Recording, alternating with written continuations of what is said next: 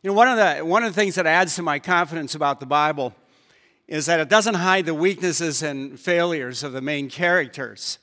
When you read Scripture, there's no attempt to make anyone anything that they, something that they weren't.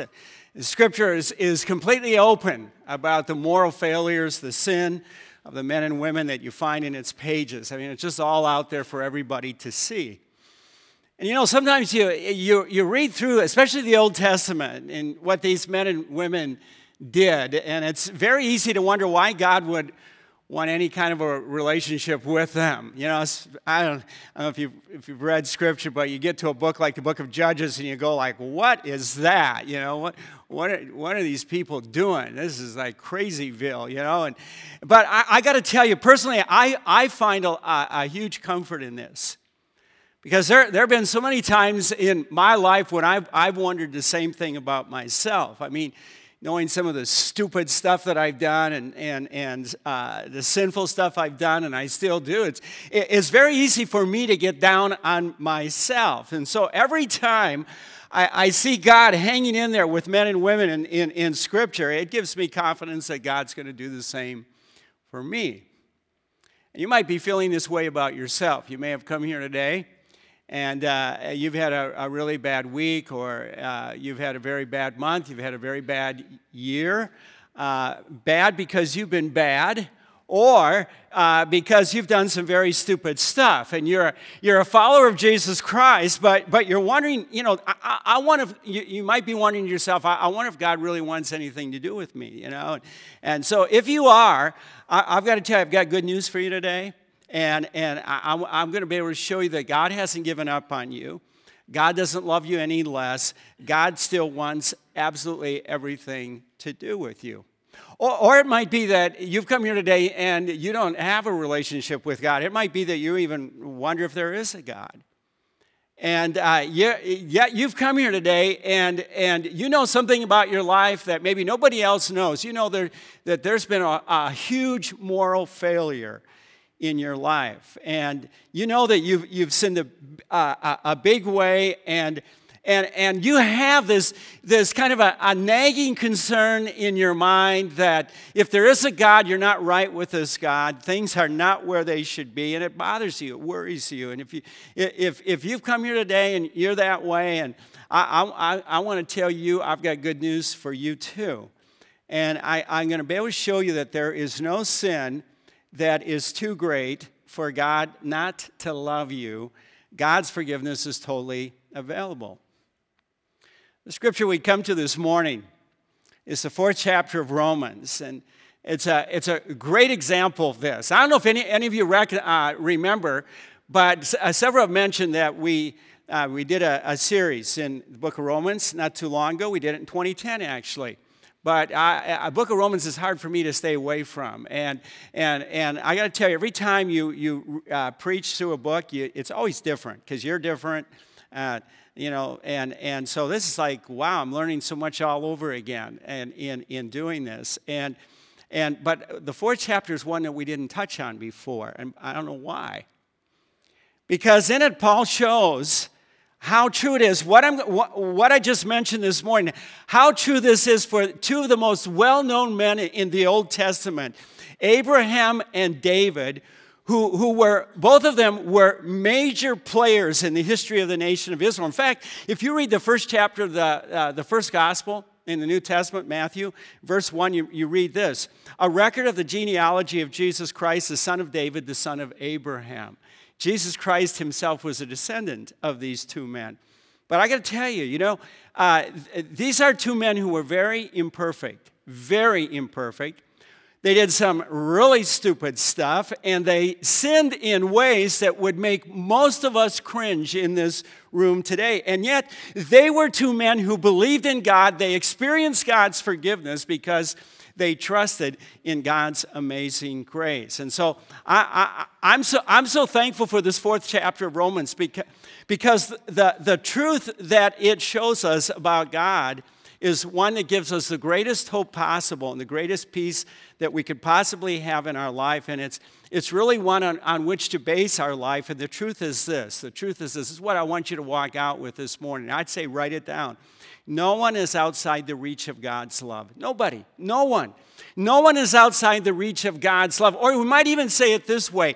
There isn't a debt of sin that is too great for God to pay. There isn't. There is not a debt of sin that is too great for God to pay. So Romans chapter 4 is an incredible chapter.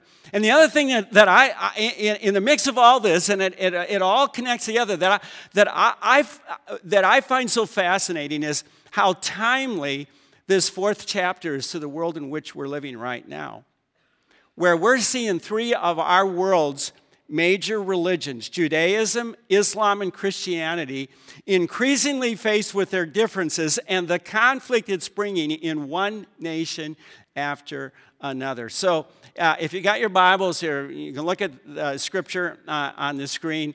Paul begins in this fourth chapter and with this statement. He said, "What then shall we say that Abraham, our forefather, discovered in this matter?" You see, Paul is making an argument for the Christian faith in this book. And as he does this, he appeals to the most important person in Jewish history, Abraham, the one person through whom God began the nation of Israel. And you may not realize this, but here's what makes this chapter so timely, so relevant to our world today. The three largest religions, I don't know if you know this, the three largest religions in the world, I'll say them again, Judaism, Islam, and Christianity have the same starting point. They all believe there's a single God who created the universe. They all believe that the first two people on this earth were Adam and Eve, created by God. They all agree that we're sinners, that we've messed up this world in which that God created. And they all come together on a single man who they believe God used to begin correcting what's gone wrong with this world. And guess who this man is? I just want to make sure you're listening. Who? Abraham. Very good, all right? Abraham is where these three main religions come together, but he's also where they separate. Islam goes in one direction, Judaism goes in another, and Christianity takes us in a direction that is entirely different from the first two. The direction it takes is what Paul writes about in this fourth chapter. And again, verse 1, he said, What then shall we say that Abraham, our forefather, discovered in this matter? This matter being what we talked about last Sunday. How it's possible for every one of us to have a right relationship with God. That's what Abraham discovered 2,000 years before Jesus Christ was born. And so Paul writes again, Paul writes then in verse 2, he says this. He said, if in fact Abraham was justified by works, he had something to boast about, but not before God. Not before God. At issue here is whether the Jewish people were right in saying that Abraham made himself righteous or right before God by his good works, which by the way, is also the teaching of Islam, all right? They were saying, this is how Abraham did it. It's how we've all got to do it. There is no other way for us to have a relationship with God. And so Paul writes, if it's possible, if you're right, that Abraham was justified by works. If you're right about that, yes, then he'd have something to boast about before God. But he said it's not going to happen. Because at the end of the day, at the end of his life, there is really only one opinion that matters, and that's God's opinion. And as far as God is concerned, Abraham is no different than the rest of us. He's a sinner, and there's an infinite gap between himself and God. Paul writes this, and then he shows us that what he is saying is based on a conversation that God had with Abraham nearly 2,000 years before Christ was born. A conversation that answers what's most important to all of us. It shows us that God cares about the mess that this world is in. It shows us that God cares about each one of us. It shows us that it's possible for you and me to know with certainty where we stand before God. You can know that, and I can know that. It shows us that no one is outside the reach of God's love. It shows us that there is not a debt of sin that is too great for God to pay. And so then Paul writes this in verse 3. He said, what does the scripture say? He said, all right, let's look at what God's word says. He said, Abraham believed God. This is what it says. Abraham believed God, and it was credited to him as righteousness. Paul takes us from a conversation God had with Abraham that's written down for us in the 15th chapter of Genesis, a conversation that's a follow-up to a promise God made to Abraham in Genesis chapter 12. You see, it's in that 12th chapter of Genesis that God takes this imperfect man. And I gotta stop right there, everybody, okay? Imperfect. Y'all hear that? Let's all say that together. Imperfect. Read the book of Genesis, and you'll see how true this really is. Abraham was a very imperfect man, very imperfect. And so God takes this imperfect man, tells him to leave the place he's living, to go where God is going to show him to go, lead him to go, and gives him three amazing promises. And the first one, God said, I'm gonna make you into a great nation. It's only you and Sarah right now, but I'm going to build a great nation out of you. The second promise is God said, I'm going to give you a great name. I'm going to give you a great name. Let me just do a survey, okay? How many of you here today, how many of you heard about Abraham before you came here this morning? Raise your hands, okay? Wow, isn't that interesting? Let me ask you, how many of you have heard of this guy? Okay? Kedalamer. How many? Just don't be shy. If you raise your hand, if you ever heard of Kedalamer before. Yeah, well, there's just a few of you. Isn't that interesting? All of us have heard about Abraham. Just a very few of us have heard about this guy. But you know what? When Abraham was living, everybody knew who he was. He was a very famous, he was a very powerful king over Elam. E-L-A-M. And you know what's interesting? Elam doesn't even exist anymore, and nobody's really heard about Kedalamer. Everybody's heard about Abraham. Okay? Then God also said to him, he said, everybody's going to be blessed through you. Everybody's going to be blessed through you, which is exactly what we're talking about today. God blessing all of us through Abraham, through Jesus Christ, who's a descendant of Abraham, providing God's forgiveness, making it possible for us to have a right relationship with God, and making it possible for us to know that we've got eternal life. I'd say that's blessing, wouldn't you? Amen. Good. Amen. Amen? Good. Good. Just want to make sure. All right. Oh, so, and I know, Brian, you're getting older, you know, it's hard for you. I'm glad you're sitting in the front. So God makes these promises in Genesis 12 when Abraham, get this, everybody, Abraham was 75 years old and Sarah was 65. Anybody here have a child at 75 or 65? 65, anybody? No, isn't that interesting? Not very many. Nobody. Many years pass, and they still do not have any children. And Abraham's beginning to think it's not going to happen. And this brings us to Genesis 15, where Abraham prays. And he has this conversation with God. And it's like he said, okay, God, all right, God, you promised me you're going to make me into a great nation. Right now, it's just a handful of us, God. And you said that everybody on earth is going to know my name. Well, Sarah knows me and a few other people know me. You even said that everybody's going to be blessed through me, but God, you also said I was going to have a son. We don't have a son. I don't see how any of your promises are going to happen.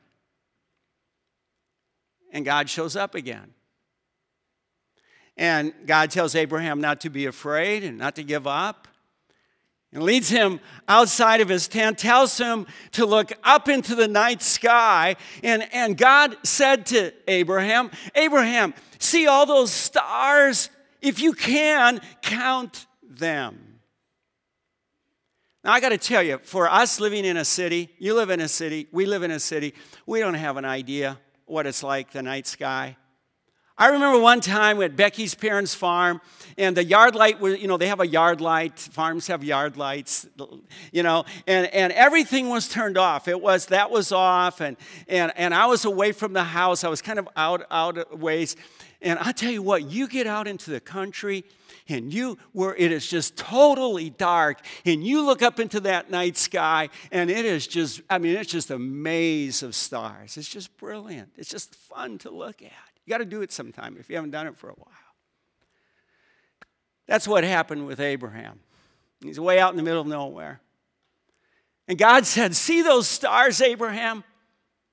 As many as there are, so shall your offspring be.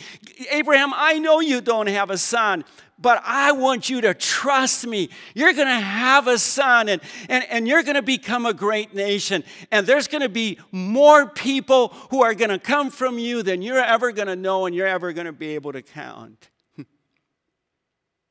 And then the writer of Genesis tells us something that is so powerful and personal for all of us. He makes a statement that is life-changing. And it answers what we all wonder. Knowing the sin in our own lives, how's it possible for me not to be outside the reach of God's love? How's it possible for the debt of my sin to be paid by God?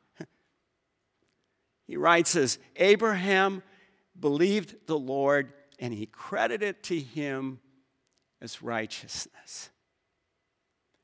That's the statement that Paul quotes in Romans chapter 4. And in this statement, God, as best as we can tell, for the very first time in recorded history, tells us how it's possible for someone as finite and sinful as Abraham and every single one of us in this room today to have a relationship with himself, a relationship with God Almighty.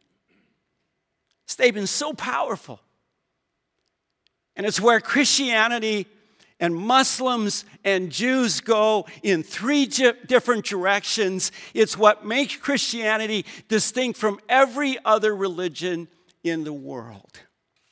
And I don't say that out of pride. I just say it because it's true. Abraham believed the Lord, and he credited it to him as righteousness. Abraham is saying to God, I have no children.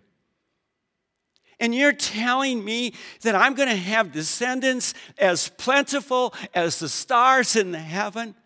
Okay, God, I trust you. And in that moment, in that single expression of faith, God credited to Abraham a right standing before Almighty God. God saying, Abraham, I'm going to give you a right standing with me. I accept you because you believe and you trust me. Abraham's faith in God, Abraham trusting God, resulted in a right standing with God, and that is so powerful, and it is so personal for all of us. It's life-changing. It's life-changing.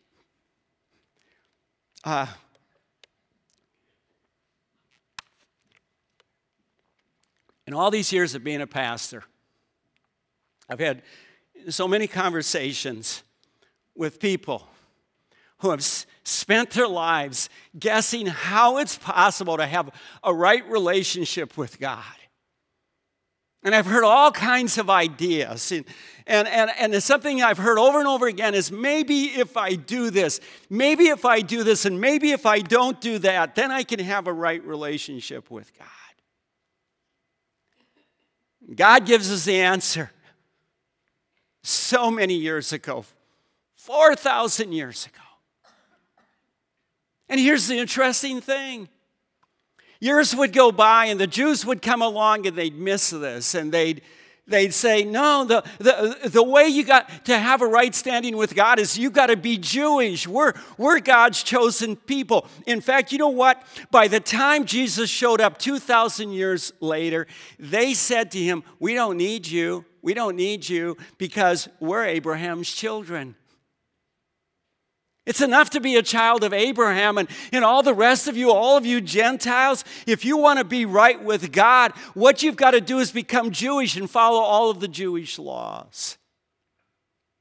And then more years go by, 600 plus years after Jesus. And the prophet Muhammad came along and he said, no. The way to a right standing with God is to believe in one true God and to believe in me, his prophet, and to do the works of righteousness that God tells you to do through me, his prophet.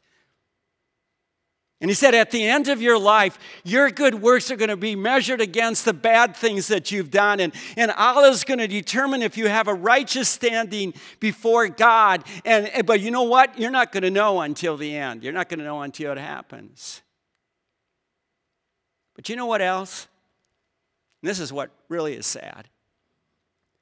There have been even those in the Christian church who messed with what God said to Abraham. Ignored what God said, dismissed what God said, added to it, saying it's not simply what you believe, it's also what you do that gives you a right standing with God and any hope of eternal life in heaven. All three religions have done this, even though 4,000 years ago, before there was anyone who considered themselves to be Jewish or Muslim or Christian, God revealed to Abraham that the way to a right standing with him is simply faith. It's simply trust. That's what it is. It's this simple. The bottom rung on the ladder is this low.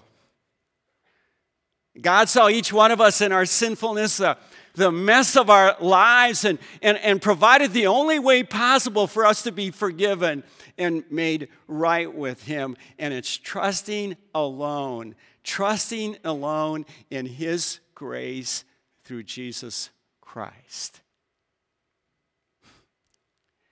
Which is why I'd like to hear somebody say amen right now.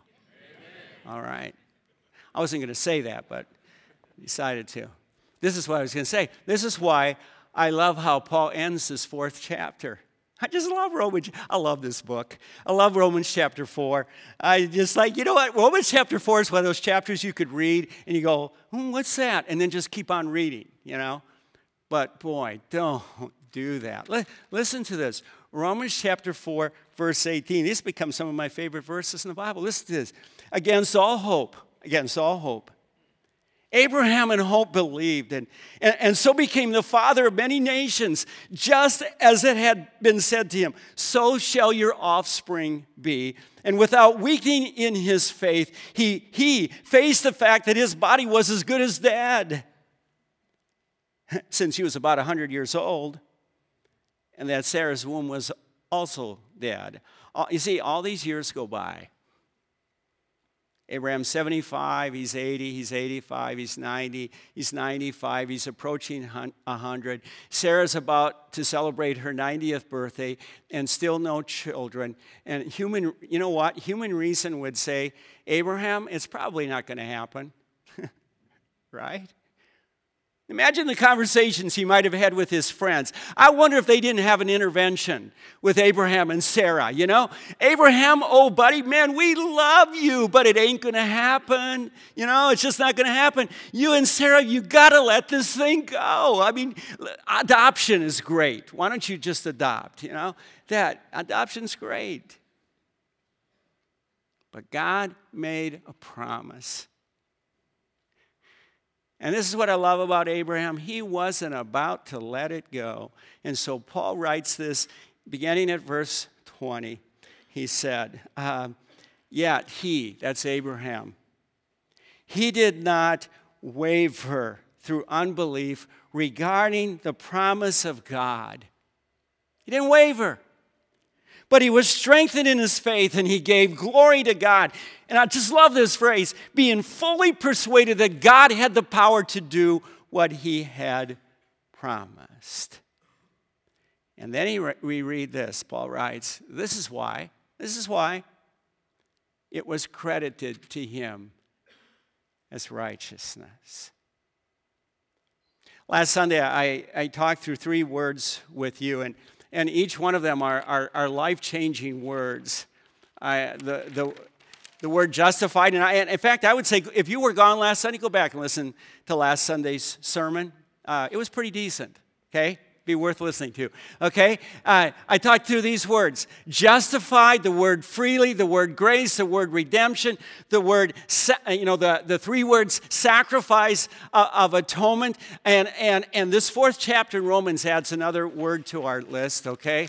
And it's the word credit. The word credit. That's a word that's used in accounting.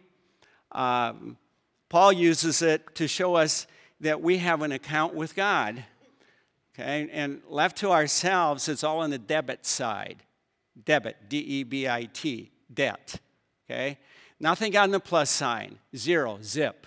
You see, all of us have a major sin debt with God. And no matter how hard we try to get out of it, it keeps getting worse because you know why? We keep sinning. Isn't that interesting? And every sin gets recorded on the debit side. That's the bad news that Paul wrote about. Remember last Sunday I said Paul gave like 63 verses of bad news to the point where he said, okay, that's enough, Paul, you can stop now. And then he began giving us the good news in verse 21 of chapter 3. Well, this word is good news too, okay? See, God does the most amazing, wonderful thing possible.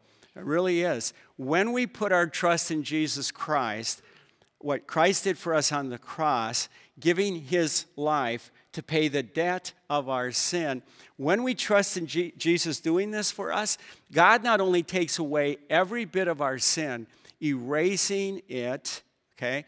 God also gives us all of it, every single bit of the righteousness of Jesus Christ. God credits it to our account. I mean, isn't that worthy of an amen?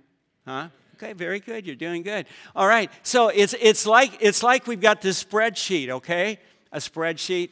And on one side we've got all the sins. You know, we could just keep going down with all the sins we've done, and someday we have the same date for a lot of them. You know, isn't that of interest? You know, and so we got this debit side of it, and it's like sin. It's just chalking up all the time, you know. And what God does is he just, you know, through Jesus Christ, he just erases all of those sins, every single one of them, and he writes righteous all the way down to describe us. And so Paul finishes this chapter with this wonderful promise. And see, it's not just for Abraham, it's for all of us. Look at this, what he writes. Verse 23. The words, it was credited to him, were written not for him alone. It's just not Abraham, but also for us, to whom God will credit righteousness. For us, who believe in him, believe in God Almighty, who raised Jesus, our Lord, from the dead. He was delivered over to death for our sins and was raised to life for our what? Justification, for us to be made right with God, righteous. If you're here today and you're thinking to yourself, oh, but man, Steve, this sounds so good, but you do not know the life I have lived. You do not know the life I'm living right now. My debt of sin is too great to be forgiven. I'm guessing we've all felt that way at some point in our lives. Paul must have thought about this, and this is what's so brilliant about this chapter. This is what I love about God's word. Paul must have thought about this because in this same chapter, he quotes from someone whose sin was about as bad as it gets. And this is where David comes into the picture, all right? So look at this, verse 4. Back up to verse 4. He writes this, Now, when a man works, his wages are not credited to him as a gift, but as an obligation. He said, if you got a job and you work and you get to the end of 2 weeks, when you get a paycheck, that's not a gift. That's what you deserve for the work you've done. But then he goes on and he says this, however, to the man who does not work, but trusts God who justifies the wicked, his faith is credited as righteousness. And then he said, David says the same thing when he speaks of the blessedness of the man to whom God credits righteousness apart from works. And then he says this, and I love this. Blessed are they whose transgressions are forgiven, whose sins are covered. Blessed is the man whose sin the Lord will never count against him. You know where Paul took this? From Psalm 32. David. It says David's confession after his sin of adultery with Bathsheba, after which he murdered her husband. And David comes before God guilty of adultery and murder. I mean, his sin account with God is majorly in the minus column. I mean, you get involved with another man's wife sexually, and then you kill the guy to cover your sin. I don't think it gets much worse than this. And so when David said, blessed is the man whose sin the Lord will never count against him, you better believe there was a lot of emotion in him when he said that. He said it with feeling. I mean, think about what David just said. He's in the midst of a confession that he committed adultery, that he murdered another man, and yet in the midst of this confession, he can say with confidence that God will not count this sin against him. It will not get put in his debit column. And why could David say this? Because he knew. He knew nobody is outside the reach of God's love. There is not a debt of sin that is too great for God to pay. And so I don't know, if you've come here today and you have thought to yourself, there's no hope for me. Oh, man, there is hope for you. There's hope for you. It's God's grace. It's Jesus Christ dying for you on the cross. And I can tell you this morning, I can tell you on the authority of Jesus Christ himself, God himself, you can have a conversation with God this morning like Abraham had a conversation with God. And you can say, God, I know my sin, but I believe. And I believe, God, with you, everything is possible. And I put my trust in what Jesus Christ did for me. You can pray that prayer this morning, right now. And you'll have God's forgiveness. So let's just pause, okay? Bow our heads, close our eyes. And I'm just going to lead you in a prayer, and you might want to pray that prayer right now. Okay? Let's pray. God, I came here today really unsure of who you are, what's true about you, and not even sure if you exist. But God, I've had this nagging inside of myself that things aren't right. And God, this morning, I put my trust in what your Son, Jesus Christ, did for me on the cross. I believe in him. And God, I know that my only hope of forgiveness, my only hope of a relationship with you is your Son, Jesus Christ. And so I trust in him. Amen. Now, I want to add one thing, okay? Thought about it this morning. You know what sometimes I think those of us who are followers of Jesus Christ, sometimes I think we forget what God's word says. And we think to ourselves, and I think it's a big mistake when we do it. We think to ourselves, we've got to prove ourselves to other people. We've got to prove ourselves. And when we do that, we pretend that we're something we're not.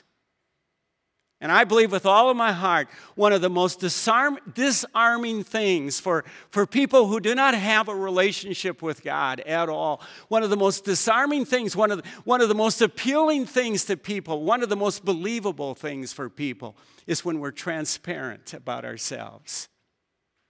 We don't pretend that we're something we're not, but we acknowledge, man, I'm a sinner. I blow it. You understand what I'm saying? So maybe as we're singing this morning, you need to have a conversation with God, and you need to say, God, I am so sorry at being so full of myself, when I just need to just be real with other people and just do what everybody needs to do to help anybody understand your grace. And that is just point to your love through Jesus Christ. Maybe you need to have that conversation with God. Let's stand and let's worship. And I got to tell you, Rob, I mean this, brother. I just love how you lead us in worship. And God absolutely deserves, Rob. But you also deserve for us to sing with everything we've got every single Sunday morning. So that's that. Okay. All right.